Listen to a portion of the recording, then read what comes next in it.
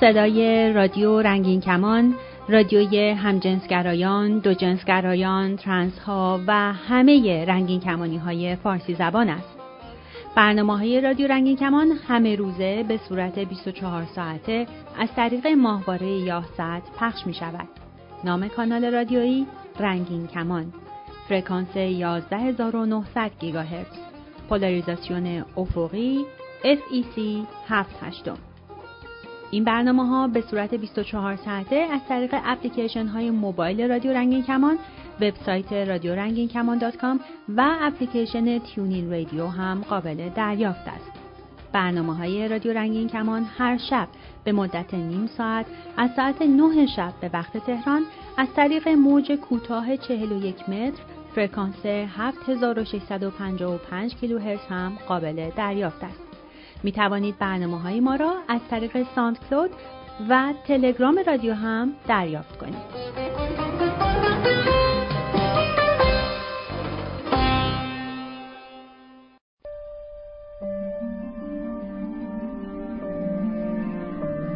من یک ترنس هستم. دوستای قشنگ رنگین کمونی، سلام. حالتون چطوره؟ امیدوارم خوب و خوش و پر از انرژی باشین.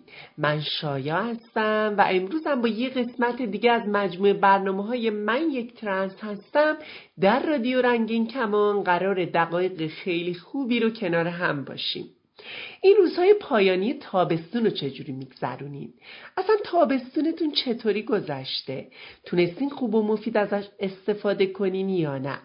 دوباره تا چند وقت دیگه مدرسه ها و دانشگاه ها باز میشن و میدونم که خیلی از شما در حال تحصیل هستین و به مدرسه و دانشگاه میرین و شاید وقت کمتری برای فکر کردن به هدفهای شخصیتون داشته باشین. برای ما از تعطیلات تابستون بگین. اینکه تابستونی که پشت سر گذاشتین چطور بوده و از اینکه دوباره سال تحصیلی جدید رو به آغازه چه احساسی دارین؟ در اینستاگرام میتونید با هشتگ من یک ترنس هستم با من در ارتباط باشین، اما حتما از راههای ارتباطی با رادیو رنگین کمان هم استفاده کنین تا پیاماتون رو تو برنامه‌های دیگه هم بشنویم. شناسه ما در تلگرام رادیو رنگین کمان یا از طریق واتساپ یا وایبر میتونید با ما تماس بگیرید. 2044 77 25 891 667 یا اینکه میتونید به پیامگیر تلفنی ما در ایالات متحده تلفن کنید. 201 818 649 9406 یا اینکه از طریق اسکایپ با ما در تماس باشید. رادیو نقطه رنگین کمان یا اینکه صداهای قشنگتون رو که ضبط میکنید برای ما ایمیل کنید به آدرس رادیو رنگین کمان @gmail.com. هشتگمونم که حتما یادتونه، ما رنگین کمانیم. تنها تویی تو که می‌تپی به نبض این رهایی، تو فارغ از وفور سایه هایی بازم که جز تو جهان من حقیقتی ندارد. تو میروی که ابر غم ببارد، به سمت ماندنت راهی نمیشوی. چرا گاهی ستاره هدیه کن به مشت پوچ شبها، شمرده تر بگو با من. در برنامه گذشته در مورد خدمت سربازی در ایران و قوانینی که برای اخذ معافیت از خدمت وظیفه عمومی برای افراد ترنس و مردای همجنسگرا و البته همه مردایی که به همجنسگرایش دارن وجود داره صحبت کردیم. این که با عنوانهایی مثل بیماری‌های اعصاب و روان یا افرادی که از سلامت اخلاقی و جنسی برخوردار نیستن به بچه‌های رنگین کمانی معاف میدن و خیلی این موضوع جای تأسف داره.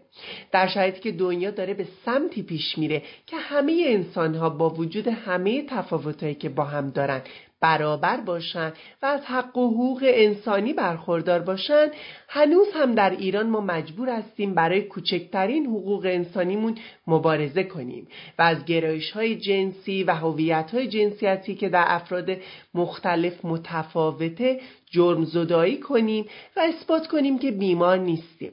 اما خب در حال حاضر شرایط در کشور به این شکله و با قوانینی که وجود داره باید همه سعیمون رو بکنیم که در معرض کمترین آسیب‌ها و خطرها قرار بگیریم. در برنامه قبل در مورد مراحلی که شخص باید پشت سر بذاره تا بتونه معاف از سربازی بشه حرف زدیم. امروز میخوام کمی از تجربیات شما بگم. تجربیاتی که در این مسیر در مراجعه به ارگان‌های مختلف و پزشکان و کمیسیون پزشکی داشتیم. دوست عزیزی که یک زن ترنسه برامون در این رابطه نوشته: من 2 هفته پیش در خود سازمان نظام وظیفه کمیسیون داشتم و متاسفانه مثل این که باز هم قوانین رو تغییر دادن یا اینکه کاملا سلیقه‌ای برخورد میکنن. من با اینکه دوره‌های روانکاوی و روانشناسی رو در بیمارستان امام سجاد ناجا گذروندم و تاییدیه دریافت کردم و هر 2 دکتر بهم گفتن که معاف میشی، وقتی که برای کمیسیون پزشکی رفتم ازم برگه پزشکی قانونی رو خواستن و وقتی که گفتم ندارم بهم گفتن پس از کجا میدونی که ترنس هستی؟ گفت شما هومو هستی. البته به قول خودشون حتی از کلمه هوموسکشوال یا همجنسگرا هم استفاده نمی کنن و 6 ماه به هم معاف موقت دادن، نه به عنوان یک ترنس بلکه به عنوان یک هوموسکشوال. اصلا برخورد جالبی نداشتن و منم که شرایط جسمیم اجازه نمیداد با لباس پسرونه برم و باید حتما با پوشش کامل میرفتم، خیلی اذیت شدم بین اون همه پسر. در آخر هم اصلا اجازه حرف زدن بهم ندادن. من اصلا قصد جراحی ندارم و ترجیح میدم از ایران خارج بشم، ولی برای گرفتن پاسپورت باید این قضیه نظام وظیفه حل بشه. هر روزی که میرم دنبال این کارهای اداری کلی از عمرم کم میشه، اینقدر که استرس میکشم.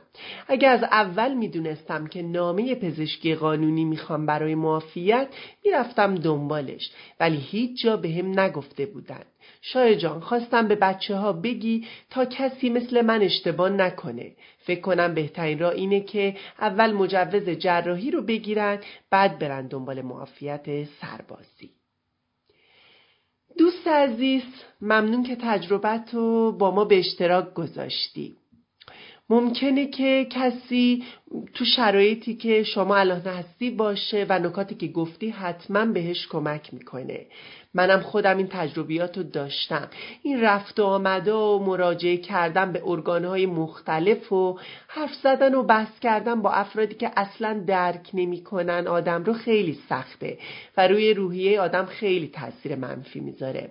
من خودم 4 دوره 6 ماهه معاف موقت شدم و بعد 2 سال تونستم کارت معافیت از سربازی رو بگیرم.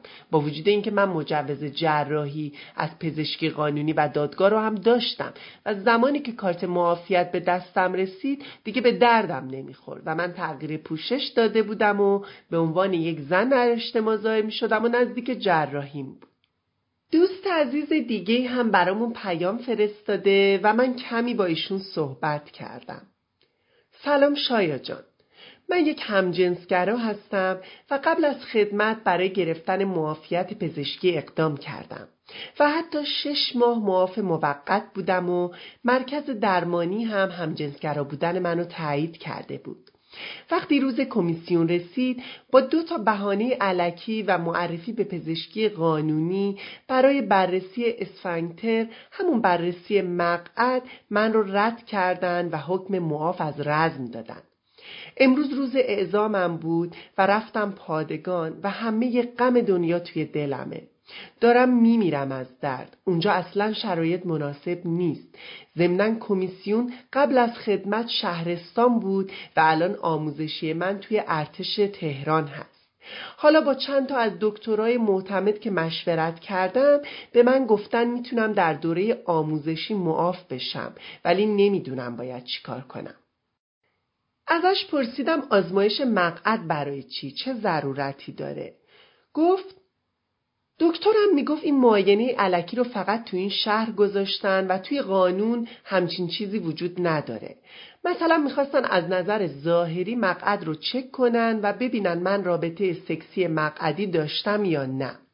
جواب نامه بررسی مقعد این بود که هیچ گونه آثار ضرب و جرح و تجاوز دیده نمیشه. منم بهشون گفتم که من همجنسگرا هستم، بی خانمان که نیستم، شبا توی کوچه و خیابون که نمیخوابم و یا از راه سکس پول در نمیارم که شما دنبال جای جراحت و تجاوز میگردید. اصلا شاید من دلم نخواد سکس مقعدی داشته باشم. این دلیلی بر همجنسگرا نبودن من نمیشه. خلاصه دیروز به خدمت اعزام شدم، ولی نمیدونی چقدر حالم بده. به خاطر فشار روانی و ترس همه سیستم بدنم به هم ریخته. یکی از کارمندای اونجا بهم گفت باید مجدد اقدام کنی تا دوباره کمیسیون برات تشکیل بشه.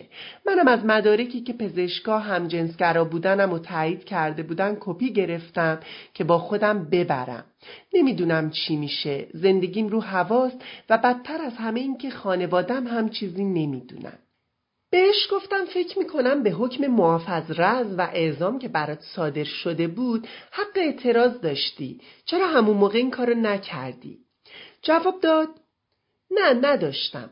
خودشون پیشاپیش فرستاده بودن به شورای عالی و 2 دکتر عمومی هم الکی حکم رو تایید کرده بودن بدون اینکه من اطلاعی داشته باشم. من وقتی متوجه شدم که رأی شورای عالی رو دادن دستم و رأی شورای عالی باید اجرا بشه و جای اعتراض نداره. و حتی در تهران به خود سازمان نظام وظیفه مراجعه کردم، اعتراض کتبی نوشتم، اما در نتیجه گفتن مشمول فقط میتونه از یگان خدمتی اعتراض کنه، یعنی فقط از داخل پادگان و دوره آموزشی. در شورای عالی برای من با بند و ماده‌ای که مربوط به اختلالات خلقی و افسردگی هست حکم معاف از رزم صادر کردن. همه بهم میگن که اینا اطلاعات درست و حسابی ندارن و اصلا درک درستی از مسائل جنسی و جنسیتی ندارن و عقلشون به چشمشونه. باید پیازداغ قضیه رو زیاد کنی تا دوباره برات در بیمارستان کمیسیون تشکیل بدن. اینا همه در حالیه که من 6 ماه معاف موقت بودم و شورای بیمارستان 501 امام رضا تایید کرد که من همجنسگرا هستم. حتی پزشکی قانونی هم یه برگه تایید داده بود و من کپی همه مدارک رو دارم و میتونم مجدد ارائه بدم. اما خیلی نگرانم که چه اتفاقی میفته.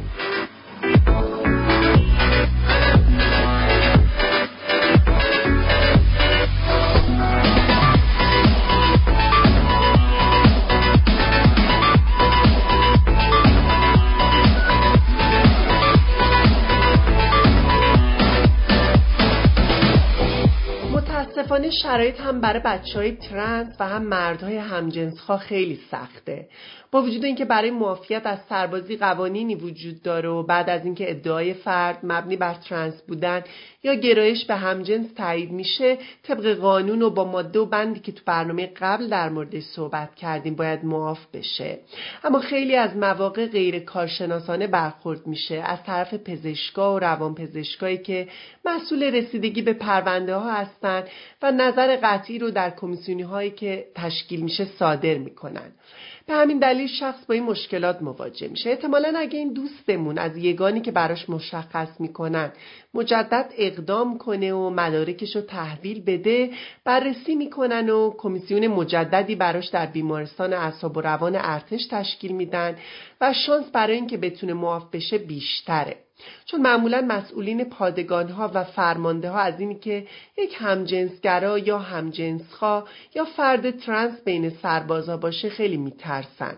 محیط پادگان‌ها اصلا محیط سالمی نیست و ممکنه فرد مورد آزار و اذیت و خشونت و حتی تجاوز قرار بگیره و شرایطی پیش بیاد که از کنترل اونها خارج بشه.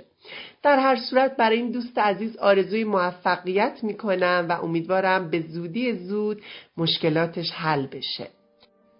در آخر این برنامه هم دلم میخواد نکته‌ای رو یادآوری کنم و اون اینه که خدمت سربازی در ایران برای مردای همان جنسیتی اجباریه و ما به عنوان جامعه رنگین کمانی مشکلات رو برای دریافت معافیت داریم. در بعضی از کشورها که خدمت سربازی و ورود به ارتش جنسیتی نیست و هر فرد بالغی میتونه عضو این ارگان‌ها بشه، جنبش رنگین کمانی تلاش میکنه که اعضاش بتونن در صورتی که میل دارن وارد ارتش بشن. مثلا در آمریکا تا سالها افرادی که گرایش به همجنس داشتن یا نمیتونستن در ارتش خدمت کنن یا اینکه فقط تو بعضی از قسمت‌ها میتونستن حضور داشته باشن و یا همینطور ترنس ها. اونچه همه ما نیاز داریم و براش تلاش میکنیم دسترسی به حقوق و امکانات برابر برای همه انسان هاست و البته صلح و نه جنگ و ارتش و یا سربازی.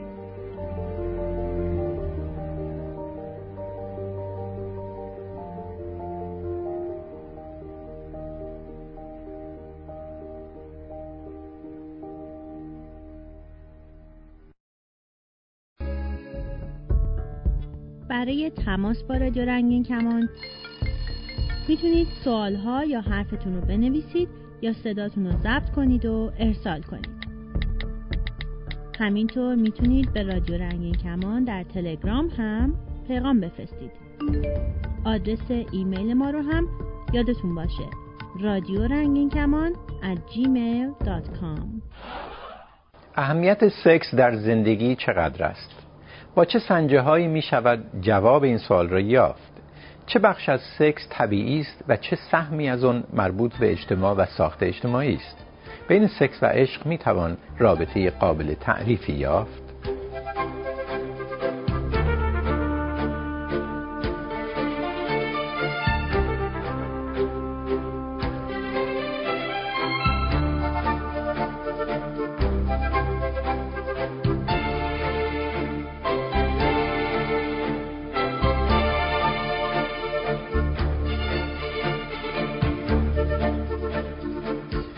سلام. راوی یکی از کتاب‌های میشل ولبک، رمان نویس معاصر فرانسوی، در جواب این انتقاد که به سکس اهمیت زیادی می‌دهد می‌گوید: انکار نمی‌کنم که شاید در زندگی روزمره شادی‌های دیگر کم کم جای سکس را بگیرند، اما سکس اون لحظه منحصر به فردی است که در آن بی‌واسطه از طریق اعضایمان متعهد می‌شویم. اگر با این حرف رمان‌نویس فرانسوی موافق باشید، کارناوال‌های اقلیت‌های جنسی که در سال‌های اخیر در سطح جهانی گسترش یافته و بیان صریح‌تر و شایع‌تر مسائل جنسی در رسانه‌ها از جمله در شبکه‌های اجتماعی را دلیلی بر صحت آن خواهید یافت. اما یا چنین است؟ یک تحقیق جدید نشان داده که مردم بریتانیا نسبت به دهه‌های گذشته کمتر به اصطلاح سکس داشتند.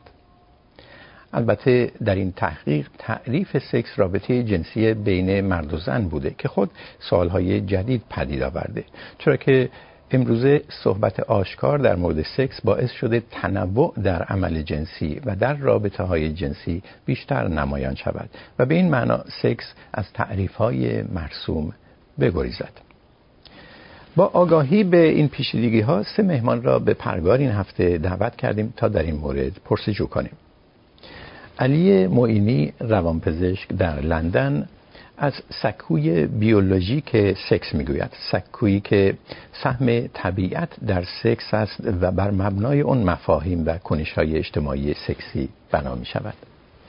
زینب پیغمبرزاده، پژوهشگر برابری جنسیتی، معتقد است سیطره نگاه رمانتیک بر سکس مشکلات مفهومی زیادی ایجاد کرده و شهرزاد پور عبدالله، روان درمانگر، او هم در لندن، معتقد است رابطه عاطفی که همراه با رابطه تنانه باشد کیفیتی دیگر می‌یابد، کیفیتی که اغلب ثبات و پایداری بیشتری برای رابطه می‌آورد. خیلی خوش آمدید. خانم پیغمبرزاده، میشه به جوابی به این سوال رسید که سکس چقدر اهمیت داره؟ خب سوال دشواریه برای پاسخ دادن. سکس برای افراد مختلف مفاهیم مختلفی داره. اصلا ما نمیتونیم به یه تعریف واحد از سکس برسیم و این تعریف در طول تاریخ هم در جوامع مختلف تغییر کرده و افراد مختلف هم به میزانهای متفاوتی نیاز جنسی دارن و به میزان متفاوتی هم تو جامعه یاد گرفتن که باید روی رابطه جنسی تمرکز بکنن. بنابراین خیلی دشواره که به این سوال پاسخ داد، ولی همیشه در طول تاریخ سکس اهمیت داشته. حتی در دوره‌هایی از تاریخ که در بعضی از جوامع سکس موضوعی بوده که خیلی پنهان می‌شده و در موردش صحبت نمی‌شده، باز هم به دلیل اهمیت و قداستی که سکس داشته بوده که باید پنهان می‌شده و در چارچوب خانه باقی میمونده و در فضای عمومی در موردش صحبت نمی‌شده. ولی در خیلی از جوامع هم همیشه آیین‌های مختلفی وجود داشته در رابطه با سکس، از اهمیتی که مثلا پرده بکارت در خیلی از جوامع داره، اون چیزی که بهش پرده بکارت گفته میشه اگر اصلا به وجودش اعتقاد داشته باشیم، یا اهمیتی که مثلا ختنه پسران در خیلی از جوامع داره، یا ناقص‌سازی جنسی دختران، یا چارچوبای حقوقی جوامع مختلف رو که نگاه میکنیم خیلی از اینا در رابطه با سکس که شکل گرفته.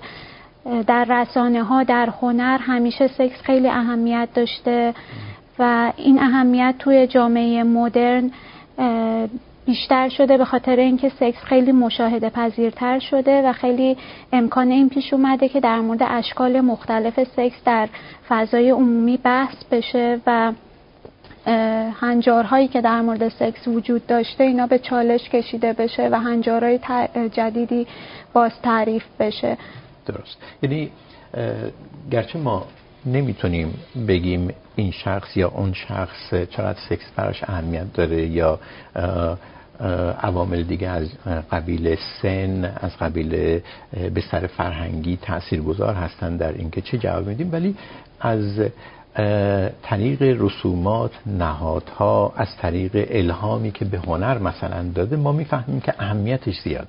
چنین میشه گفت، درسته؟ بله، میتونیم بگیم در طول تاریخ همیشه به اشکال مختلفی روی سکس تاکید شده. آقای معینی، سکس یک سکوی بیولوژیک داره دیگه. فیزیولوژی در مورد این سکوی زیستی، این سکوی طبیعی یا بیولوژیک چی میگه؟ یعنی بر چه مبنایی سکس اهمیت میابه؟ این مبنای طبیعیش چیه؟ مهمترین کارکرد سکس از نظر تکاملی بقا بوده، تولد مثل و بقا بوده. بنابراین طبیعیه که وقتی یه چیزی به بقا ربط داشته باشه، به بقای یک گونه ربط داشته باشه، مهمترین چیز هست. اول از وقتی که روش‌های جلوگیری از بارداری به وجود اومده، یه انقلاب خیلی بزرگ به وجود اومده در روابط جنسی انسان‌ها، نگرش انسان‌ها به سکس. در گذشته کارکرد دوم سکس شاید صمیمیت، احساس آرامش و لذت بوده، اما الان به نظر میرسه که کارکرد اول سکس داره میشه این، و همین یه مفاهیم جدیدی رو باز تولید میکنه. از نظر فیزیولوژیک سکس باعث میشه که اثرات بسیار مهم فیزیکی، روانی و اجتماعی داشته باشه. از نظر فیزیکی دستگاه مختلف بدن تحت تاثیر سکس کارکردشون بهبود پیدا میکنه. قلب و عروق، تنظیم فشار خون، کاهش احتمال سکته قلبی و مغزی در نتیجه اون. دستگاه عضلانی اسکلتی بهتر کار میکنه. یه مسئله خیلی مهم که تحقیق شده، سیستم ایمنی بدن قدرتش افزایش پیدا میکنه و شخص کمتر بیمار میشه. خب سوزاندن کالری هست و مسائل مربوط به اون که روزا بهش فکر میشه و چیزای موردهای دیگه. در مورد مسائل روانی و اهمیت روانی سکس، شما هیچ بیماری روحی رو نمیبینید تقریبا که یه جوری به کمبود سکس در فرد منجر نشه. اضطراب، افسردگی، سایکوز یا روانپریشی، اینا همه ربط دارن به این مسئله. برعکسش چی؟ آیا نبود یا کمبود سکس ممکنه به یه سری استرس ها، به یه سری مسائل روانی منجر بشه؟ چون بیماری های روانی تک فاکتوری نیستن، ما نمیتونیم دست بذاریم بگیم فقط همین عامل به تنهایی میتونه باعث بشه. به همین خاطر ما یک عاملی نمیتونیم صحبت کنیم. ولی من همونجور که بیشتر توضیح بدم شما مثلا رابطه رو بهتر مثلا الان نشون داده شده که یکی از بهترین، عمیق‌ترین و مهمترین روش‌هایی که شخص میتونه مدیتیشن کنه و مایندفولنس و حضور در لحظه داشته باشه سکس هست. به چه معنی در سکس که فرد در لحظه یعنی به آینده فکر نمی‌کنه، به گذشته فکر نمی‌کنه، به این معنا؟ دقیقاً. اینجا و اکنون بودن. بله. خانم پورعبدالله، فارغ از اون نهادها، رسوم، اون چیزهایی که ناشی از الهام مربوط به سکس هستن که زینب پیغمبرزاده اشاره کردن، مثلا هنر، در زندگی شخصی چجوری میشه فهمید که برای شخص سکس چقدر اهمیت داره؟ واقعا ما وقتی از اهمیت سکس صحبت میکنیم برای من مهمه که از چه سنی صحبت میکنیم، از کی صحبت میکنیم، از چه گرایش صحبت میکنیم. آیا در مورد سکس نوجوان ها صحبت میکنیم، در ابتدای سالهای جوانی صحبت میکنیم، در سنین کهنسالی صحبت میکنیم، قبل از منوپوز صحبت میکنیم، بعدش صحبت میکنیم. خیلی خیلی مهمه. زن، مرد، روابط دگر جنسگرا، هم جنسگرا، من واقعا فکر میکنم همه اینها رو باید در نظر گرفت. حالا من می‌خواستم چون انقدر این گسترده است در مورد بخوام در مورد رابطه بگم، چون بالاخره من روان درمانگر جنسی عاطفی هستم، چون واقعا به بخش عاطفیش روش خیلی تاکید دارم. این اصلا سکس بسیار اهمیت پیدا کرده در دهه‌های اخیر، چون همیشه سکس مهم بوده، ولی یه چیزی که در واقع باعث شده به سکس یک اهمیت ویژه‌ای داده، تلفیقش، قاطی شدنش، انتظار همراه بودنش با عاطفه است. در واقع من واقعا فکر می‌کنم چیزی که باعث شد که این مفاهیم عوض بشه، دموکراتیزه شدن روش‌های ضد بارداری و اومدن زن‌ها به بازار کار و شاغل شدنشون، مستقل شدنشون باعث شد که در واقع به سکس به عنوان یک روش، فقط یک کاری که ما فقط برای تولید مثل انجام میدیم دیده نشه و بیشتر از هر چیزی لذت و لذت جنسی در واقع بیشتر روش تمرکز بود و افراد بیش از اینی که قبلا اصلا به این مسئله توجه می‌کردن دنبال این هستن که ببینن میل جنسیشون اینها رو به طرف کی میکشونه و میل جنسی با در واقع بخش عاطفی رابطه یک تلفیقی پیدا کردن که حالا بعد این تلفیق رو شما میگید عامل ثبات و پایداری بیشتر در رابطه. آیا واقعا مشاهدات عینی، نمیدونم نظرسنجی ها هم این رو نشون میده که سکس باعث میشه رابطه پایدارتر و باثبات‌تر باشه؟ من اگر چند دقیقه ببینید بستگی داره. ببینید یه سری افراد هستن که سکس رو میکنن برای سکس، یعنی اصلا هدفشون رابطه نیست، نمیخواد.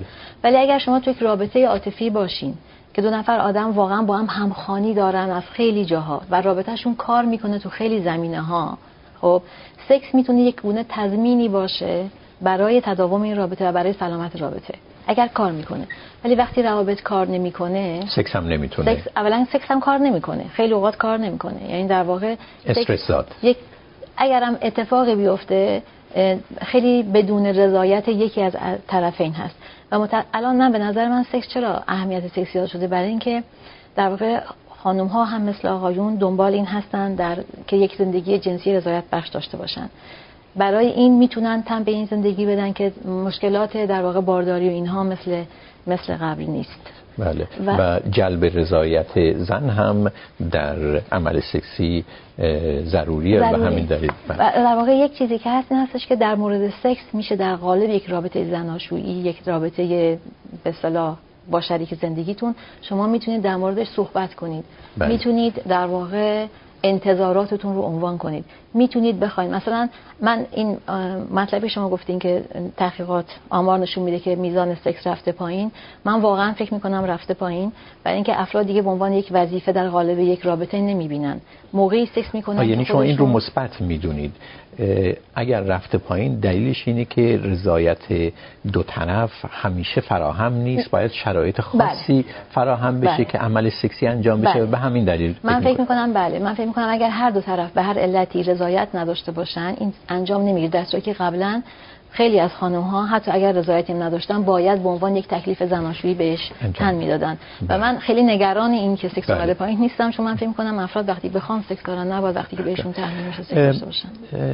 رابطه سکس و عشق خیلی توی تاریخ تمدن انسانی راجبش صحبت شده، الهام داده این به خیلی از کارهای هنری، ادبی. در موردش چی میشه گفت فارغ از تمام این اسطوره هایی که درست میشه که بله مثلا طرف رو دیدم چنین شد و یک رابطه‌ای برقرار شد که منحصر به فرد بود، عاشقانه بود، چنین بود چنین بود. آیا میشه در مورد رابطه سکس و عشق طوری حرف زد که یه مقدار قابل اتکا باشه و فارغ از توهمات خیلی رایج باشه؟ کلا این تصور که فکر میکنیم همیشه وقتی ما نیاز جنسی داریم حتما باید نیاز عاطفی هم داشته باشیم و میل عاطفی و جنسیمون بر هم منطبق باشه، یک برساخته اجتماعی مدرنه که خیلی فشار به افراد وارد میکنه. یعنی افراد همیشه فکر میکنن که باید این نقش رو بازی بکنن که اگر به کسی نیاز جنسی دارن حتما میخوان باش رابطه عاطفی بلند مدت هم داشته باشن، وگرنه برچسب سوء استفاده‌گر میخورن، یا اگر نیاز عاطفی دارن به اینکه با کسی رابطه عاشقانه برقرار بکنن خودشون رو ملزم به این میدونن که حتما به رابطه جنسی هم تن بدن و این دوتا رو ما باید از هم تفکیک کنیم. ولی اگر چنین میاندیشید در مورد رابطه بین سکس و عاطفه، نظرتون در مورد اون چه که خانم پور عبدالله گفت چیه که عموماً سکس رابطه عاطفی رو پایدارتر میکنه؟ حالا این رابطه یا عشق یا ازدواج یا همزیستیه، چنین چیزی مگه نیست؟ نمیشه گفت؟ خب خیلی از افراد هم نیاز جنسی دارن هم نیاز عاطفی به میزانهای مختلف و از اونجایی که نرم یعنی هنجار کلی اکثر جوامع الان اینه که شما باید این دوتا نیازتون بر هم منطبق باشه، بنابراین افراد سعی میکنن که تا جایی که میتونن این نقش اجتماعی رو بازی بکنن و بر اساس اون خودشون رو میسنجن. مثلا ما یه وبسایت آموزشی داریم در مورد مسائل جنسی که اکثر سوالاتی که به ما میرسه در مورد اینه که من این تعداد بار در هفته تمایل برقراری رابطه جنسی دارم یا پارتنر من، شریک جنسی من این میزان نیاز داره که رابطه جنسی برقرار بکنه و افراد مدام نگران اینن که آیا این هنجارمنده، آیا نرماله، آیا طبیعیه و مدام با این مقیاس و خطکشی که دستشون گرفتن میخوان رابطه خودشون یا شریکشون رو بسنجن و دقیقاً این استرس ایجاد میکنه و یکی از عواملیه که مشکل توی رابطه جنسی و عاطفیشون پیش میاره. فیزیولوژی در مورد رابطه عاطفه و ما گفتیم عشق، ولی عموماً عاطفه در یک مقیاس کلانتر، رابطه عاطفه و سکس چی میگه؟ نکته خیلی مهمی هست من بخوام اشاره کنم، اونم این است که از نظر بیولوژیک به هر حال ما باید این هورمونایی که در سکس نقش دارن تشریح کنیم.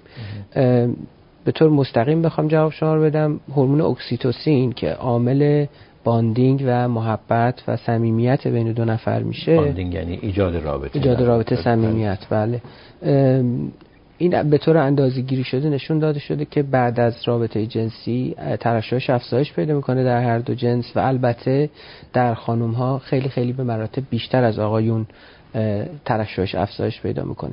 حالا میشه توضیحاتی هست که گفته میشه شاید بله این نرم جامعه هم روی ترشح هورمون‌های ما اثر میذاره، من مخالف این نیستم، ولی فعلا داده‌های بیولوژیک ما این هست. داده‌های بیولوژیک ما میگه که به طور طبیعی رابطه تنانه باعث یا زمینه رابطه عاطفی رو هم ایجاد میکنه. چنین میشه گفت؟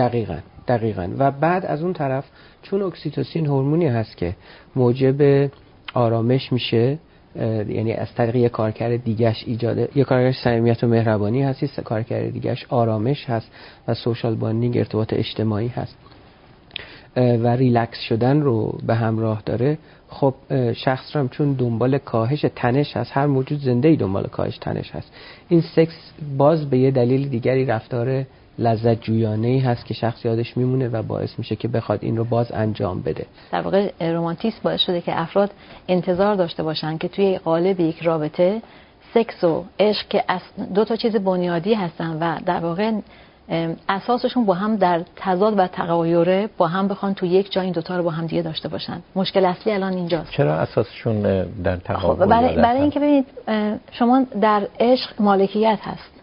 در عشق شما مالک طرف مقابل میشین. اصلا تو انگلیسی هم یک جمله هست میگه که love is having. عشق داشتنه، مالک شدنه، در صورتی که desire میل جنسی is wanting. شما خواهش بدنتون میخواد طرف مقابل رو.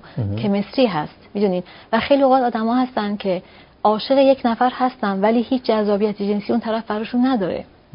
خب شما میتونید عاشق یک نفر باشید. خیلی از افراد توی روابطی با هم دارن زندگی میکنن که عاشقانه همدیگر رو دوست دارن ولی از نظر جنسی واقعا یک زندگی تقریبا میتونم بگم بدون سکس دارن یا خیلی میزان سکس کمه. به خاطر اینکه این دوتا با هم از نظر شاید روحی همخوانی داشتن ولی از نظر جنسی بدناشون نمیتونه در واقع اون جذابیتی که باید برای همدیگه داشته باشه. اقلیت خاصی یا درصد بسیار کمی صحبت نمی‌کنی، چون تصور عمومی اینه که رابطه و نزدیکی جسمی با هم دیگه ارتباط مستقیمی دارن. تصور عمومی به نظر من درست نیست، یک کلیشه است. مثلا اون مواردی که شما از نظر روحی احساس قرابت می‌کنی، عاشق هستی ولی هیچ احساس نزدیکی تنی بهشون نداری، اینا چقدر رخ میده؟ چقدر هست؟ مشاهدات شما چی میگه؟ هستن. ببینید خیلی افراد هستن که واقعا وقتی مراجعه میکنن برای اینکه احساس شادی، آرامش توی رابطهشون نمیکنن، وقتی در مورد زندگی جنسیشون سوال میشه، زندگی عاطفیشون واقعا اینکه انتخاب شریک زندگیشون خیلی زیر سوال نمیبرن برای خیلی چیزها. برای اینکه یک رابطه یک مجموعه است، فقط شما سکس یک بخشی از این رابطه است. مسئله‌ای که احساس میکنن که اون کشش بدنی یا مثلا از فرم بدنی که خوششون نمیاد یا از بوی بدن ممکنه خوششون نیاد یا ممکنه یک اون در واقع کشش جنسی که احساس میکنن در رابطه خودشون با اون طرف مقابل نداشته باشن، ولی قبول کردن، یعنی قبول نمیتونن بپذیرن که از این آدم جدا بشن به خاطر تمام چیزهای دیگه‌ای که در رابطه وجود داره و براشون مهمه. معمولا نمیخوام نسخه بپیشیم، بنابراین این سوال رو من اینجوری نمیپرسم که تکلیف چه هست، ولی معمولا چیکار میکنن افراد؟ ببینید بستگی داره. ببینید من میگم که نداشتن سکس همیشه موقعی مشکل ایجاد میکنه که یک نفر میخواد و اون یکی نمیخواد. بعضی افراد هستن که برای دوتاشون اصلا خیلی براشون سکس مهم نیست. معضل اصلی قرن جدید اصل این هستش که آدم‌ها بیشتر از تنهایی رنج میبرن و بعضی اوقات وقتی میخوان توی رابطه باشن، اغلب اوقات خیلی هاشون به خاطر این میخوان توی رابطه باشن فقط برای نیازهای جنسیشون نیست. آیا واقعا سکس اهمیت بیشتری پیدا کرده یا جوامع کنونی بیشتر این رو ارتقا میدن، آشکار میکنن برای اینکه همراه با سکس خیلی چیزهای دیگه هم برای فرد، خیلی نیازهای دیگه هم برای فرد ایجاد بکنن؟ من یه ویدیویی از همکارانم خواهش میکنم بندازن روی این پرده پشت سرمون تا یه مقدار روشن‌تر منظورم رو بیان کنه. در این ویدیویی که شما می‌بینید روی صفحه پشت سر من میفته، در نشریه میرر، یکی از نشریات انگلیسی زبان، می‌بینیم که برای مثبت بودن سکس 21 دلیل تراشیده میشه. وقتی شما این 21 دلیل رو میخونی میبینی که کلی نیازهای دیگه در کنار نیاز عملی جنسی عملاً برای فرد تجویز میشه، فارغ از این که بدن زیبا، نمیدونم لوازم آرایش، همه اینها هم یه جوری در فهوای این مقالات این چنینی هست. به این ترتیب آیا سکس اهمیت بیشتری یافته یا جامعه کاپیتالیستی مصرفگرا به سکس به این شکل بها میده که همراه با اون نیازهای دیگری بیافرینه؟ اتفاقی که تو جامعه مدرن میفته اینه که کلا مدرنیته و علم مدرن دنبال قابل اندازه‌گیری کردن و در نتیجه کنترل هر چیزیه و سکس هم یکی از اون چیزاییه که قرار اندازه‌گیری بشه و کنترل بشه و علوم مدرن توی قرن 19 به خصوص خیلی تلاش کردن که افراد رو بر اساس نقشای جنسیشون، روابط جنسیشون، نیازهای جنسیشون دسته‌بندی بکنن و مشخص بکنن که کی نرمال طبیعیه و کی نرمال و طبیعی نیست و بر این اساس سعی کردن که سکس رو به عنوان یک کالا هم عرضه بکنن. تو نظام سرمایه‌داری سکس قبلا هم کالا بوده که کارگر جنسی همیشه در طول تاریخ تو جوامع مختلف وجود داشته، ولی سکس تو نظام سرمایه‌داری به اشکال مختلفی کالا میشه. در رسانه‌ها و در زندگی روزمره هم سکس کالا میشه و همطور که شما اشاره کردیم مرتبط میشه با بقیه کالاها، با بقیه خدماتی که عرضه میشه. مثلا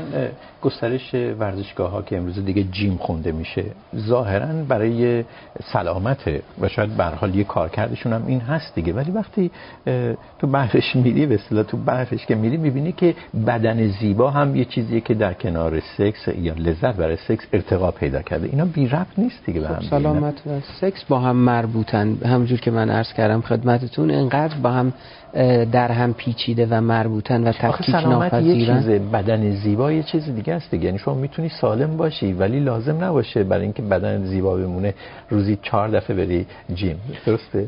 روزی 4 دفعه افراطش هست، ولی سالم بودن نیازمند جیم رفتن هست. بعد سالم بودن، حالا مثلا در مورد تستوسترون میتونیم در مردان ما صحبت کنیم. حجم عضلانی با افزایش تستوسترون و افزایش تستوسترون با کاهش افسردگی و اضطراب و لذت بیشتر همراه هست. یعنی شما میبینید با رابطه خیلی نزدیکی که میزان تستوسترون و افسردگی و اضطراب داره. خب نتیجه بعدیه، یعنی نتیجه فرعی افزایش تستوسترون هم افزایش میل جنسی هست. متوجه هستین؟ یعنی اینا انقدر با هم پیوستگی نزدیکی دارن که ما نمیتونیم بگیم حالا اون علت اون معلوله یا برعکس. و از اون طرف همونجور که همه قبول داریم به هر حال ارگاسم یک رفتار بسیار لذت بخشی هست، طبیعیه که این رفتار لذت بخشی یا حس لذت رو با هر کالایی که بخوان باند کنن برای تبلیغات وصلش کنن، باعث فروش بیشتر اون کالا میشه. حالا اون باعث رفتار جنسی میشه یا رفتار جنسی باعث فروش میشه، باز از نظر علت معلولی ممکن توی حلقه بیفته. و اینجوریه که یه چیزی به اسم صنعت سکس ساخته میشه که از انواع اقسام داروهای ساپلمنت میگن تا جیم تا نمیدونم لوازم آرایش و خیلی چیزای دیگه ساخته میشه. من میگم که در واقع وقتی ما در مورد اهمیت سکس صحبت میکنیم این هستش که سکس دیگه الان در واقع بیولوژی ما سکس ما رو تعیین نمیکنه. شما بیولوژی شما نیست، سکس از سکسوالیته ما رو بیولوژیمون رقم نمیزنه. سکسوالیته الان شده هویت. بله. یعنی در واقع یک جندر نامیده میشه در زبان انگلیسی. دقیقاً برای همین افراد در واقع خودشون تعریف میکنن در سکس، در سکسوالیتشون. برای ما یک هویته. در نتیجه میگم خیلی چیزها الان عوض شده. و وقتی در واقع ما به سکسوالیته به عنوان یک چیز هویتی در واقع نگاه میکنیم یا یه چیزی که باعث میشه طرف خودشو در اون تعریف کنه، تمام این ساختارهای قدیمی رو میرزه به هم. چیزی که واقعا در قالب این روند هویتیابی از طریق سکسوالیته، این آیا استرس‌زا هم نیست؟ برای اینکه خیلی‌ها هستن کمبریک گفته شد میل سکسی ندارن. خب مثلا اونها چیکار؟ برای اینکه به نظر میاد در جامعه معاصر کسایی که یا کمبود یا نبود میل جنسی در خودشون میزنن مدام باید احساس کنن که آدم کامل نیستن دیگه. خصوص با این بسته‌ای که گفتم درست شده از جیم گرفته تا چیزای دیگه. اینا که میرن جیم همشون فکر نکنین که وقتی یه بدنی که میخوان در واقع بدنشون رو روش کار کنن آدمایی هستن که خیلی هاتن توی اتاق خواب. من واقعا فکر نمی‌کنم نیستن. ولی من میگم که سکس حتی برای کسی که نمیخواد سکس داشته باشه اهمیت داره. یعنی من نمیخوام با شما صحبت بکنم، دارم به شما یه پیامی میدم. یعنی شما میخوام بگم که من با یک چیزی موافق نیستم یا یه چیز رو نمیخوام یا اصلا نمیخوام با شما حرف بزنم. الان یک نفری که میخواد سکس نداشته باشه با یک سعی میکنه در واقع خیلی الان نمیدونم سایت‌های هستش که شما این است که نه در مورد کسایی که میخواد سکس نداشته باشه بلکه ناتوانه. نه کسانی که ناتوان هستند یا کم توان هستند از نظر کشی جنسی در جوامع معاصر اینها باید احساس کنن انسان ناکامل هست. نه اجازه بدین در واقع کاری که ما میکنیم، یعنی کار من در واقع این هستش که ببینید شما دو نفر آدمی که با هم ایسکشوالن، سایت‌هایی هستش که همدیگه رو پیدا میکنن، با هم دیگه پارتنرن، شریک زندگیان، سکس براشون اصلا مهم نیست. براشون مهم نیست که با هم سکس داشتن، ولی براشون سکس اهمیت داره. نداشتنش اهمیت داره تا داشتنش اهمیت داره. و همونطور که به درستی خانم پیغمبرزاده گفتن، ببینید شما در وقتی با افراد صحبت میکنین، کار میکنین، هیچ وقت میل جنسی دو نفر آدم شبیه هم نیست. شما یک شریک جنسی داری ولی خیلی اوقات ممکنه یک نفر در واقع با یک میزان میل جنسی پایینتر نسبت به دیگریه و چیزی که در واقع اونی که میزانش زیاده و اونی که کمر رو تعیین میکنه این ترکیب این دوتاست. شما مثلا ممکنه یک نفری باشی که 3 بار در هفته بخوای رابطه جنسی برقرار کنی، همسرتون شریک زندگیتون 5 بار باشه. اون وقت شما اون آدم کم میله این، اون پر میله است. حالا شما از این رابطه میاین بیرون، وارد رابطه‌ای میشین که شما همین 3 بار رو میخوان، یکی ماهی یه بار بخواد. اونجا شما پر میله این، اون یک میله است. در نتیجه میخواید بگید که تکمیل میکنن همدیگر رو در من میخوام یک چیزی که من فکر میکنم دلم میخواد تو این برنامه بگم اینه که افراد باید بپذیرن که از نظر جنسی با همدیگه تفاوت دارن. بله. ما نمیتونیم یک کلیشه رو افراد باید بپذیرن. ولی آیا جامعه امروزی مدام به افراد نمیگه که تو اگر چنینی این یه نقصه؟ یعنی این مجموعه‌ای که درست شده که همه این لایه‌هایی که گفتیم رو داره، از جمله اون نگاه رمانتیکی شما گفتید، این فشار زیادی رو خیلی‌ها میاره که اغلب هم اینا دیده نمیشن دیگه. ممکنه به روان درمانگری مراجعه کنن در جامعه، در خیلی از جوامع مراجعه هم نمی‌کنن، به خصوص مردها. مثلا نقش مردانگی، چون راجع به جندر یا نقش جنسیتی صحبت کردید، نقش مردانگی در جامعه مثل جامعه ایران، مثل افغانستان، این میتونه استرس‌زا هم باشه، برای اینکه مردانگی یعنی توان جنسی زیاد داشتن در این جور جامعه و اگر این مردی که در این نقش خودش رو هویت یابی میکنه این رو نداشته باشه، مدام به خصوص که در معرض فرهنگ غربی هم باشه، یعنی رسانه ها، شبکه‌های اجتماعی، سریال ها، فیلم ها مدام بهش بگن که سکس اینقدر اهمیت داره. بله، ولی من فکر میکنم که این فشار هرچی زمان میگذره کمتر داره میشه، به خاطر اینکه تو فضای عمومی بیشتر و بیشتر افراد امکان اینو پیدا میکنن که بحث بکنن در مورد تنوع گرایش‌های جنسی، تنوع میزان نیاز جنسی، در مورد تنوع هویت‌های جنسیتی و این گفتگو به افراد این امکان رو میده که برای خودشون هویت‌های جدیدی تعریف بکنن در مقابل اون برچسبایی که در گذشته به افراد زده میشد. مثلا همونطور که الان خانم پور عبدالله اشاره کردن، الان ایسکشوال بودن تبدیل به یک هویت شده که افراد بر مبنای اون میتونن خودشون رو تعریف بکنن. بله. یا مثلا ایرومانتیک بودن، کشش عاطفی نداشتن، اینا تبدیل به هویتایی شده که افراد میتونن خودشون رو بر اساس این تعریف بکنن، همدیگر رو پیدا بکنن، از حقوق خودشون دفاع بکنن. ما تو دوره اخیر که بهش مدرنیته متأخر میگن بعضی از جامعه شناسا، با پدیده شهروندی صمیمیت، اینتیمیت سیتیزنشیپ روبرو هستیم که افراد میتونن از حقوق جنسی و عاطفی خودشون دفاع بکنن و بر اساس اون جنبش‌های اجتماعی رو شکل بدن، سازمان‌های مختلفی رو شکل بدن و اون تفاوت‌هایی که در گذشته بیماری تلقی می‌شد هرچه بیشتر داره به عنوان یک تفاوت پذیرفته میشه و بر اساس اون بله و دولت‌ها ملزم میشن که به این تفاوت‌ها احترام بذارن و قوانینی تصویب بکنن علیه تبعیض علیه افراد بر اساس این تفاوت‌ها. در بیولوژی زن و مرد در ارتباط با سکس و میزان لذت از سکس یا ادوار مختلف لذت بردن از سکس چی گفته میشه؟ یعنی آیا طبیعت زن و مرد در ارتباط با سکس متفاوته؟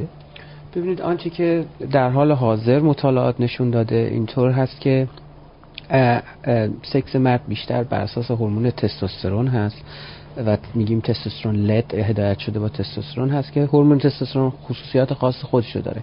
مثلا یه ارتباط خیلی نزدیکی با میزان خشونت داره، با قدرت بدنی داره، با سن و جوانی داره. از اون طرف چیزی که برجسته است در فیزیولوژی خانم ها این همون هورمون اکسیتوسین هست که عرض کردم. البته اکسیتوسین در مردان هم ترشح میشه و باندینگ و صمیمیت وجود داره ولی کمتر. اولین مدلی که از پاسخ جنسی ارائه داده شد دقیقاً شبیه بود برای زن و مرد. یعنی شما از یک میل جنسی شروع میشه، استارت شروع میشه، بعد شما یک برانگیختگی جنسی دارین، بعد چیزی که ما در واقع بهش میگیم پلاتو یا تداوم برانگیختگی جنسی که منجر میشه به یک ارگازم و بعد در واقع به آرامشی که بعدها بعد از ارگازم افراد در واقع تجربه میکنن.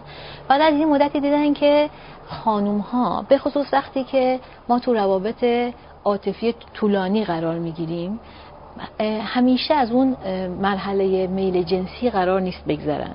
یعنی چیزی که باعث میشه یک خانوم میخواد با شریک زندگیش سکس داشته باشه، بازم میگم در رابطه های ثابت، منظور من آدمای مجرد نیست اینجا، در واقع خواستن چی؟ خواستن یک نزدیکی، احساس اون نزدیکی است که باعث میشه که در واقع پیش خودش میگه که آره من الان مدتی با هم دیگه نبودیم و همون میگم اون هورمونه که ترشح میشه، اون حس نزدیکی که ایجاد میکنه یکی از انگیزه های اصلی هست. مثلا خانم‌ها ممکنه مثلا دارن یک کتاب میخونن رمانتیک، یهو احساس میکنن که نیاز دارن با یکی سکس بکنن، یه فیلم میبینن، یا ولی مغز مرد بازند یه مقدار فرق میکنه. آقایون ممکنن در روز بارها به سکس فکر بکنن ولی خانم‌ها به اون شدت مردها نیست. در نتیجه این پاسخ جنسی برای خانم‌ها یه تفاوتی که ایجاد شده این هستش که ما همیشه از میل جنسی نمیگذریم و به جای میل جنسی گاهی اوقات خواستن توی رابطه جنسی بودن هستش که در واقع جایگزین شده. این تا چند شما موافقید با این؟ من البته نمیدونم منظور شما از خواستن اینجا چیه؟ که شما بخواید سکس داشته باشین، این تصمیم میگیرین که سکس داشته باشین.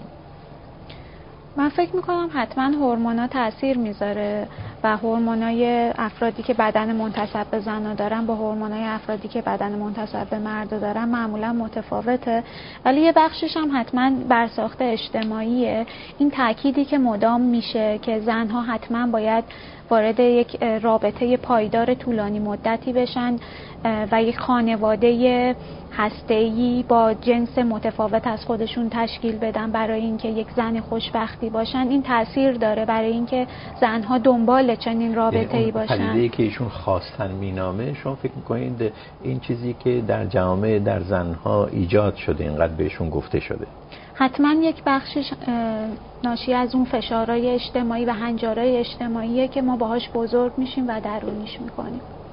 ممکنه واقعا بیولوژیکی، به نظر من از نظر بیولوژیکی واقعا یک بدن یک زن و بدن یک مرد با هم دیگه فرق میکنن، نه هورموناشون شبیه همه، میدونین. و واقعا من فکر میکنم نیاز خیلی، نمیگم من در رابطه با کسایی که توی رابطه طولانی مدت هستن، مثلا شما فرض کنید ممکنه آدم مجرد باشی و وقتی که واقعا احساس میکنی که نیاز به مثلا یک رابطه جنسی داری، به دوست پسرت زنگ بزنی یا با پارتنر شریک جنسیت یه جای قرار بذارین و سکس داشته باشین، یا یک رابطه که تازه شروع شده. و تقریبا تحقیقات نشون میده که بعد از 22 ماه 24 ماه دو نفر که با هم هستن، رابطه جنسی عاشق ترین آدم ها، یعنی اصلا ربط رابطه جنسی یک فرم دیگه میگیره، یعنی شما از اون شدت و حدتش کاهش پیدا میکنه و در واقع چیزهای دیگه هست که توی رابطه میاد چی دیولپ میشه، شکل میگیره، اهمیت پیدا میکنه. من اشاره کنم در مورد این که شما میفرمایید مسائل اجتماعی، ولی ما میبینیم که قدرت هورمون ها و ساخت بیولوژیک بدن تو آزمایش‌های مختلف در جوامع مختلف حتی در زمان‌های مختلف این رو نشون داده که همون مدتی که شما میفرمایید، حالا میگن 1 سال 2 سال اول، دوپامین و سروتونین، هورمونایی که تو مغز ترشح میشن و هم هورمونایی که قبلا اشاره کردم، اینها واقعا میزانش بالا میره. دوپامین هورمونی است که جایزه محور میکنه شخص رو، یعنی شخص میخواد که حتما در کنار طرف مقابلش باشه، به دیدارش برسه و این دوری رو سخت میکنه. و سروتونین هم که شادی و اون حالت وسواس فکری، اشتغال فکری رو ایجاد میکنه که شخص میخواد همیشه در کنار طرف مقابل باشه. بعد این هورمونا برمیگردن به حالت عادی. این همون چیزی است که ما عشق میخوانیم حدود 2 سال بعد از حدود 2 سال و نیم. و این همون موقعی هست که ما میخواید بگید که علیرغم ساخت اجتماعی، رسوم، نرم ها، نقش هایی که داده میشه به زن و مرد، این هورمون ها هر دو متفاوت هستید که این هورمون ها نقش بنیادی دارن در این، نه فقط شکل لذت بردن از سکس در زن و مرد، بلکه در نوع بیانش هم. بله، من میخوام بگم که ما درسته که تنوع رفتار جنسی خیلی زیاد میبینیم، تنوع میل جنسی خیلی زیاد میبینیم، اما یک سری داده ها و تحقیقاتی هم داریم که یه چیزهای خیلی باثبات رو به ما نشون میده که در طول زمانها و جوامع مشترک هست. اون قسمتی که تنوع رو ایشون ببخشید اشاره کردن، من دوست دارم اشاره کنم به تحقیقی که دکتر فیشر تو اوهایو استیت یونیورسیتی انجام دادن. اومدن ببینن که مردها و زنها و افراد مختلف در طول روز چقدر به سکس فکر میکنن. فکر کنم شما هم خواستید به این اشاره کنید. این تحقیق خیلی جالبه، نه از این نظر که حالا عددش چقدر هست، چون عددا تو تحقیقات دیگه متفاوت نشون داده شده. اینجا داره میگه عددش مثلا برای مردا، آره برای مردا مثلا روزی 18 باره، مثلا برای خانم‌ها روزی 10 باره. خب این عددی که در اومده اینه. ولی چیزی که جالب راجع به این تحقیق پراکندگی آماریه. نسبت به تحقیقات دیگه شما مثلا یه چیز دیگر رو اندازه میگیرید، میبینید به قسمت میانگین این نزدیکتره تا این تحقیق. میبینید پراکندگی آماری خیلی زیاده. یه دستن تو هفته شاید فقط یک بار گزارش میکنن که به سکس فکر کردن، یه دستن تو هفته 388 بار به سکس فکر کردن، که میشه روزی 50 و خورده ای بار. متوجه هستم. این بحث رابطه تستوسترون، هورمونی که در مردها میشه گفت مبنای بیولوژیک خواهش جنسیه، درست میگم؟ و ربط این با خشونت در مردها، برای اینکه همین هورمونیه که عامل خشونت زاست دیگه، یعنی اگریسیونس، پرخاشگری رو در مرد میشه گفت افزایش میده دیگه. افزایش ترشح این هورمون میتونه به اون بیانجامه، میتونه، نه ضرورت. آیا این نشون نمیده که خیلی از این چیزهایی که ما ساخت اجتماعی مینامیم یه مبنای بیولوژیک داره؟ خشونت در عمل سکسی گزارش میشه که بیشتر از جانب مردها اعمال میشه دیگه، و اینو میشه اون وقت ربط داد به ترشح تستوسترون، یعنی یک پدیده هورمونی و طبیعیه. خب قاعدتاً توی هر پدیده اجتماعی که ما در موردش صحبت میکنیم مربوط به انسان، هورمونا هم نقش دارن، و اینکه اصلاً چی شده که مردها تو جایگاهی تو جامعه قرار گرفتن که تونستن جایگاه مسلط داشته باشن و ما مرد سالاری رو تو همه جوامع در طول تاریخ داریم میبینیم. قاعدتاً این میتونه یه ارتباط بیولوژیکی هم داشته باشه، هم با هورمونایی که تو بدن انسان وجود داره و هم با فرایندی که زنها تجربه میکنن طی بارداری و زایمان و نقشی که به لحاظ طبیعی دارن تو به دنیا اومدن بچه. اینا حتما تاثیر داره، ولی من دوباره تاکید میکنم که اون یادگیری اجتماعی هم خیلی مهمه و وقتی ما میایم تحقیقات مختلف رو بررسی میکنیم نباید فراموش بکنیم که همه این جوامعی که ما داریم ازش صحبت میکنیم تحت تاثیر اون نظام مرد سالاره که این مرد سالاری تو جوامع مختلف متفاوته و همه این جوامع هم جوامعی هستن که دگرجنسگرا محور و دگرجنسگرا هنجارن و مبتنی بر اینن که حتما میل طبیعی نسبت به جنس متفاوت از ماست. بنابراین این تنوع این جوامع به این معنی نیست که ما داریم از جوامع خیلی متفاوتی صحبت میکنیم. اینا همشون در واقع یه نوع ساختار اجتماعی یکسان دارن و شاید با گذشت چندین دهه که جوامع بتونن تغییر بکنن و گروهایی که متفاوتن بتونن جایگاه بیشتری تو جامعه پیدا بکنن که خودشونو ابراز بکنن، نتایج این تحقیقات هم متفاوت بشه، چون اون فرهنگی که افراد درونی میکنن متفاوته.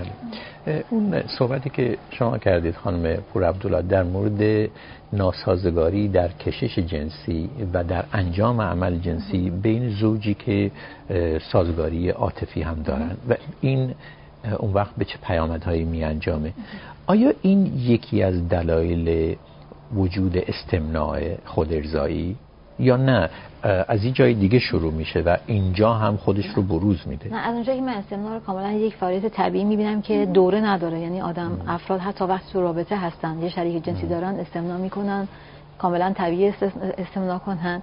حتی ما وقتی که افراد میان با یه سری مشکلات و نگرانی‌های جنسی استمناء رو تجویز میکنن خیلی از روان‌درمانان، یعنی اصلا استمناء رو من از این قضیه واقعا مستثنا میکنم.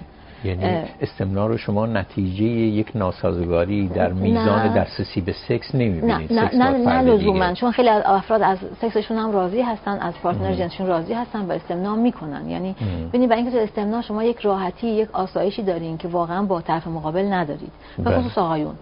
براشون یعنی خیلی برای شما مثلا فرض کنید نشون داده میشه که آقایون بیشتر خب هم از نظر فیزیولوژیکی بیشتر استمناء میکنن.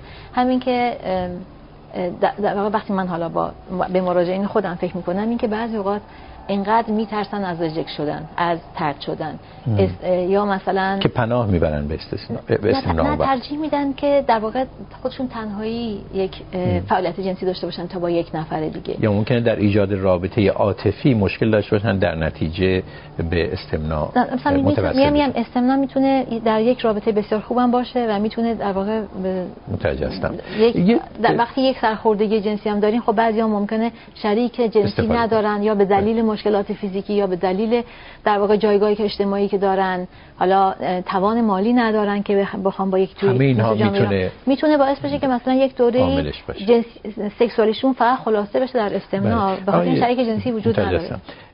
آقای موینی، من برای این برنامه یه مدخل دانشنامه فلسفی استنفورد رو میخوندم.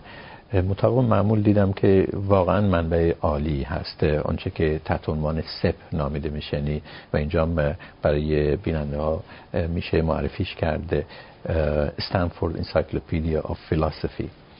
در اون مدخل مربوط به سکس اتفاقا اشاره جدی شده به استمناء.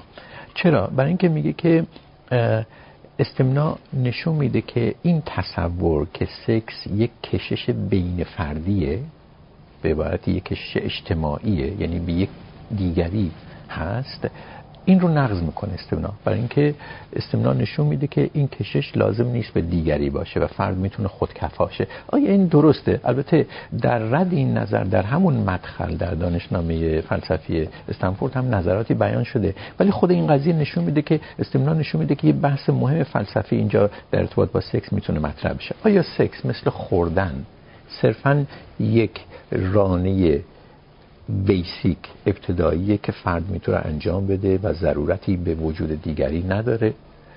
طرف همجوری که میخوره غذا سیر میشه، سکس هم میتونه با خودش داشته باشه و سیر بشه، یا اینکه نه، سکس یک کشش بینافردیه، باید یک دیگری وجود داشته باشه که سکس اتفاق بیفته؟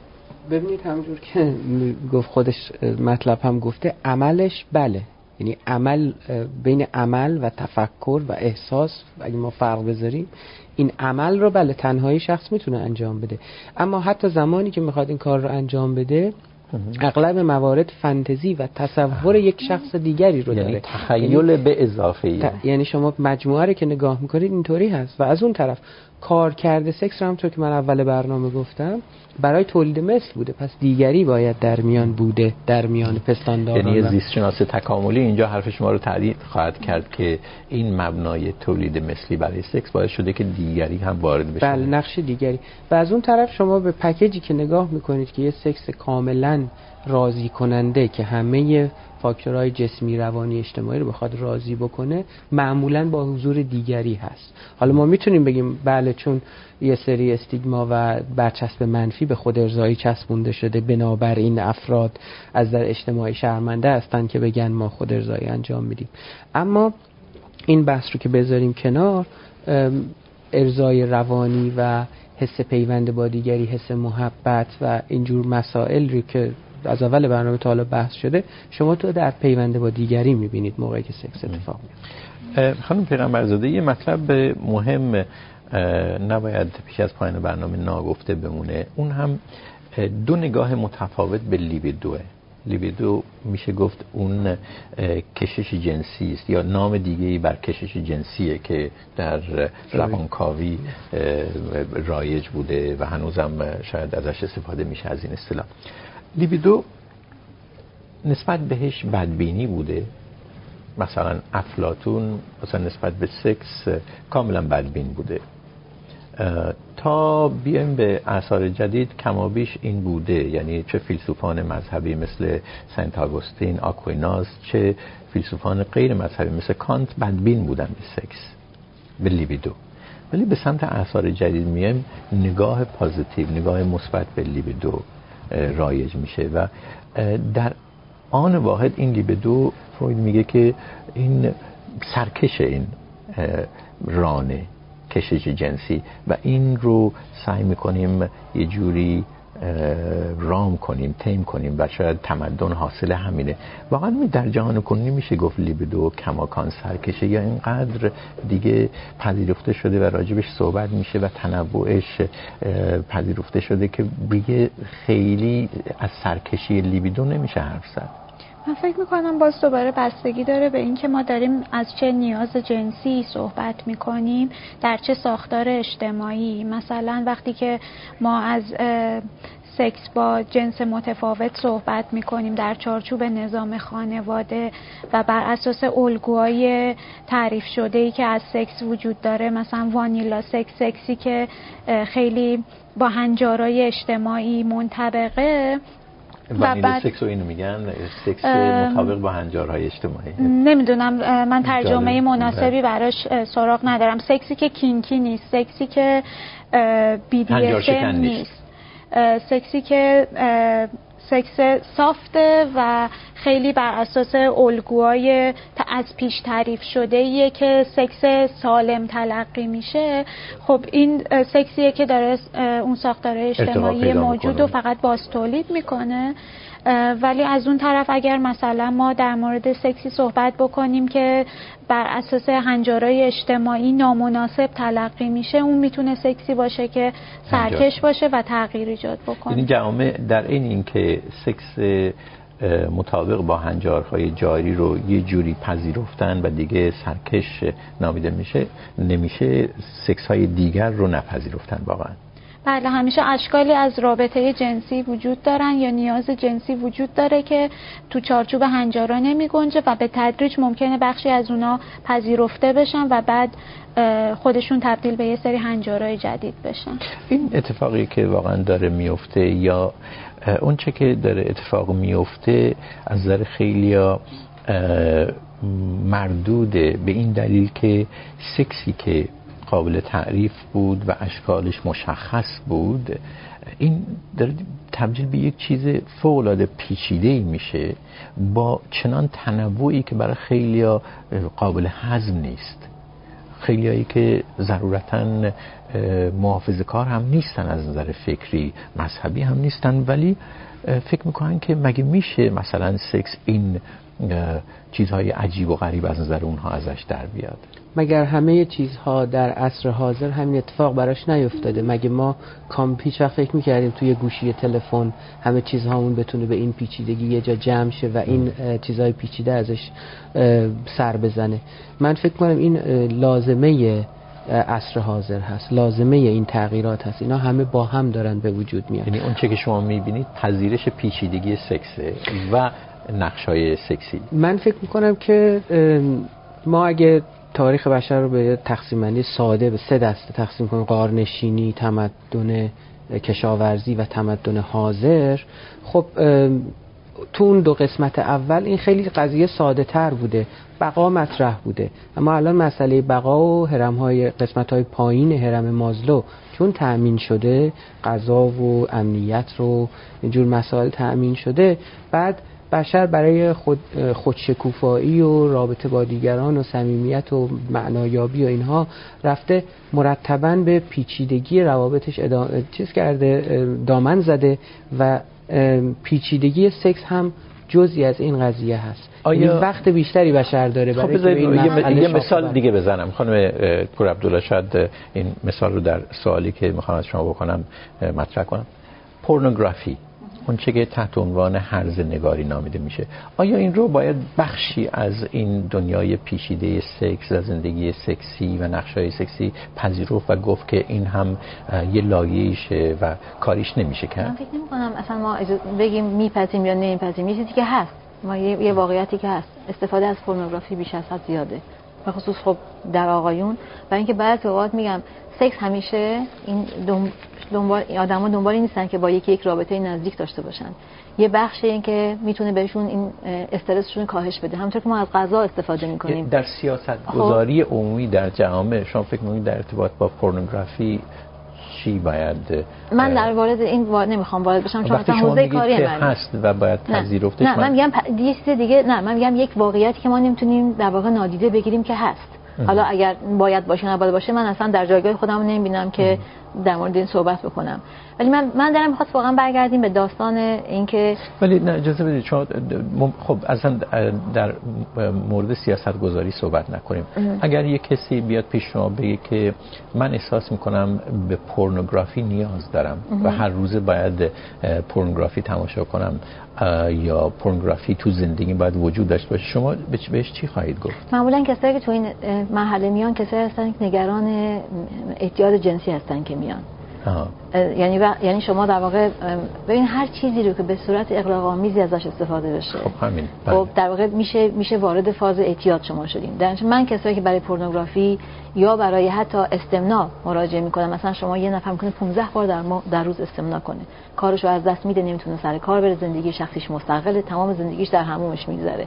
پس در واقع وقتی شما در مورد پورنوگرافی میگید چیزی که هست، منظورتون اینه که باید بهش چارچوب باید رگولیت کرد. به قول مثلا بعضی افراد وقتی استرس میگیرن، استراب دارن، خب تنها هم هستن، میرن خونه میبینن کسی رو هم ندارن و در واقع یه دونه از این فیلم‌ها نگاه میکنن، به یه ماستوربیشن میکنن، ولی واقعا اکثرشون وقتی باشون صحبت میکنی اون در استمناء یا خود ارضاییشون خیلی اوقات عاری از لذته، واقعا عاری از لذته، فقط برای صرفا یک حس آرامشی بهشون میده.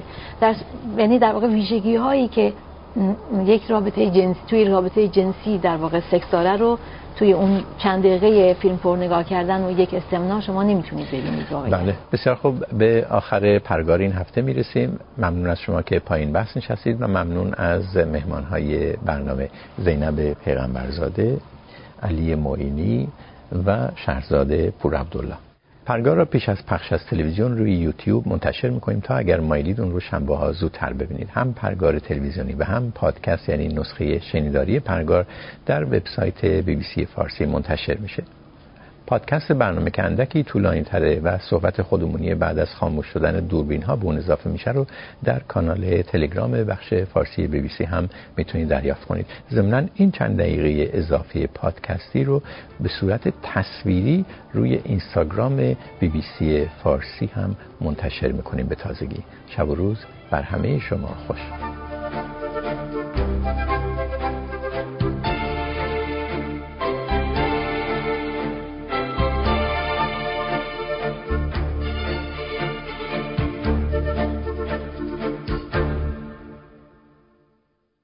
خیلی ممنون. این چند دقیقه 4 دقیقه پادکستی رو اختصاص بدیم به ادامه همون بحث در مورد پورنوگرافی. نظر شما چیه زینب در مورد پورنوگرافی؟ خیلی کوتاه 4 دقیقه وقت داریم. بستگی داره که ما داریم در مورد چه نوع پورنوگرافی صحبت می‌کنیم. چون پورنوگرافی جدیدی وجود داره که به عنوان پورنوگرافی آلترناتیو، پورنوگرافی فمینیستی یا کویر پورنوگرافی ازش صحبت میشه که پورنوگرافیه که میخواد لذت جنسی زنانه رو آشکارپذیر بکنه یا لذت جنسی افرادی که به حاشیه رونده شدن، مثلا گرایش جنسی متفاوتی دارن یا نوع سکس متفاوتی دارن، اینا رو آشکارپذیر بکنه. ولی من به صورت کلی معتقدم که هیچ کدوم از این تلاش‌ها موفق نبوده و دوباره یه جوری باز تولید همون نگاه جنسیت زده به بدن زن یا بدن افرادیه که متفاوت یعنی تلقی میشه. ابجکتیفای میکنه. حتی در یه روانپزشک هم در مورد پورنوگرافی حرف داره آقای خب به هر حال اثرات روانی که بر مراجعین ما میذاره ما میبینیم دیگه و روانپزشک همون مریضایی میبینه که روانشناس میبینه منتهای خورده در حالت شدیدتر یا وقتی نیاز به دارو دارن. بنابراین اعتیاد جنسی که شما ازش اسپردین ما بهش میگیم وسواس و وسواس هم دارو درمانی یکی از خطوط اول درمانش هست. یا اون همون افسردگی اضطراب ها یا تنهایی هایی که در درون افسردگی اضطراب ها میبینیم، اینها همه نمود جنسی پیدا میکنه. میشه گفت که همون جوری که مثلا استمناء به کار خیلی هم میاد که یا جبران کنن یا نبودشو یا کمبودشو یا به هر دلیلی میتونه کمک باشه برای بعضیا، به همون دلایل هم پورنوگرافی میتونه کمک باشه. ببینید خیلی از افراد هستن که از پورنوگرافی استفاده میکنن که ایشون گفتن برای اینکه به اروزال یا تحریک برسن که خود ارضایی کنن. خب اگه این کار کرد این باشه و به اندازه متناسب و متعادل باشه، لطمه‌ای به هیته تجویز کنه، اصلا ممکنه که شخص مراجعه میکنه. ببینید تجویز اینجوری اتفاق میفته که شخص سوال میکنه، میگه که آیا این برای من ضرر داره و آیا این به روان و جسم من ضرر میزنه. خب اگه ما بررسی کنیم ببینیم که نه، به هیته تعدادش متناسب و اینها، خب نمیگی منعش نمیکنه. شما بی‌تابی چیزی بگید من تنها که با پورنوگرافی باعث میشه که این مشکل پیدا میکنم که افراد به نادرستی این رو به عنوان آموزش جنسی میبینن و اصلا پورنوگرافی آموزش جنسی نیست، به خصوص که رضایت شما توش نمیبینید. یعنی در واقع شما یک مش آدمی میبینید که مکانیکی خشونت هم گاه خشونت هست و اینکه در واقع رضایت فرد اصلا در نظر گرفته نمیشه و همین الگوهایی که در واقع باعث میشه که افراد وقتی یه نوع استثمار دیگه، یعنی اونایی که در کار با شریک جنسی هستن، شریک جنسی به خاطر فشاری که در واقع همسرش پارتنرش میذاره برای اینکه اون چیزهایی که توی فیلم دیده رو بخواد اجرا کنه و میترسه اگر نکنه در واقع این چیزی که یعنی ایجاد انتظارات واقعا نامعقول به نظر من انتظارش اصلا. و من واقعا امیدوارم که آموزش جنسی بتونه یه جور دیگه یعنی داده بشه. شاید یه زمانی یه بحثی در پرگار راجع به پورنوگرافی ضبط کنیم، برای اینکه هستن کسانی که به شکل کاملا متفاوتی در مورد پورنوگرافی صحبت میکنن. نه معتقدن اونجوری که زینب میگه ابجکتیفای میکنه و فتیش ایجاد میکنه و نه معتقدن این مضراتی که شما گفتید مضرات جدی هست. میگن مثل هر چیزی در چه سنی نگاه کرده بشه. میدونین شما مثلا وقتی هیچ تجربه جنسی نداشتین، خب دارین یاد میگیرین، فکر میکنین این الگوهای درسته، در صورتی که در واقع اون تامپلیت ها تو ذهن شما این شکلی شکل میگیره و این به نظر من برای رابطه چیز جالبه. خیلی ممنون. به این بالا یه چای قهوه بخوریم.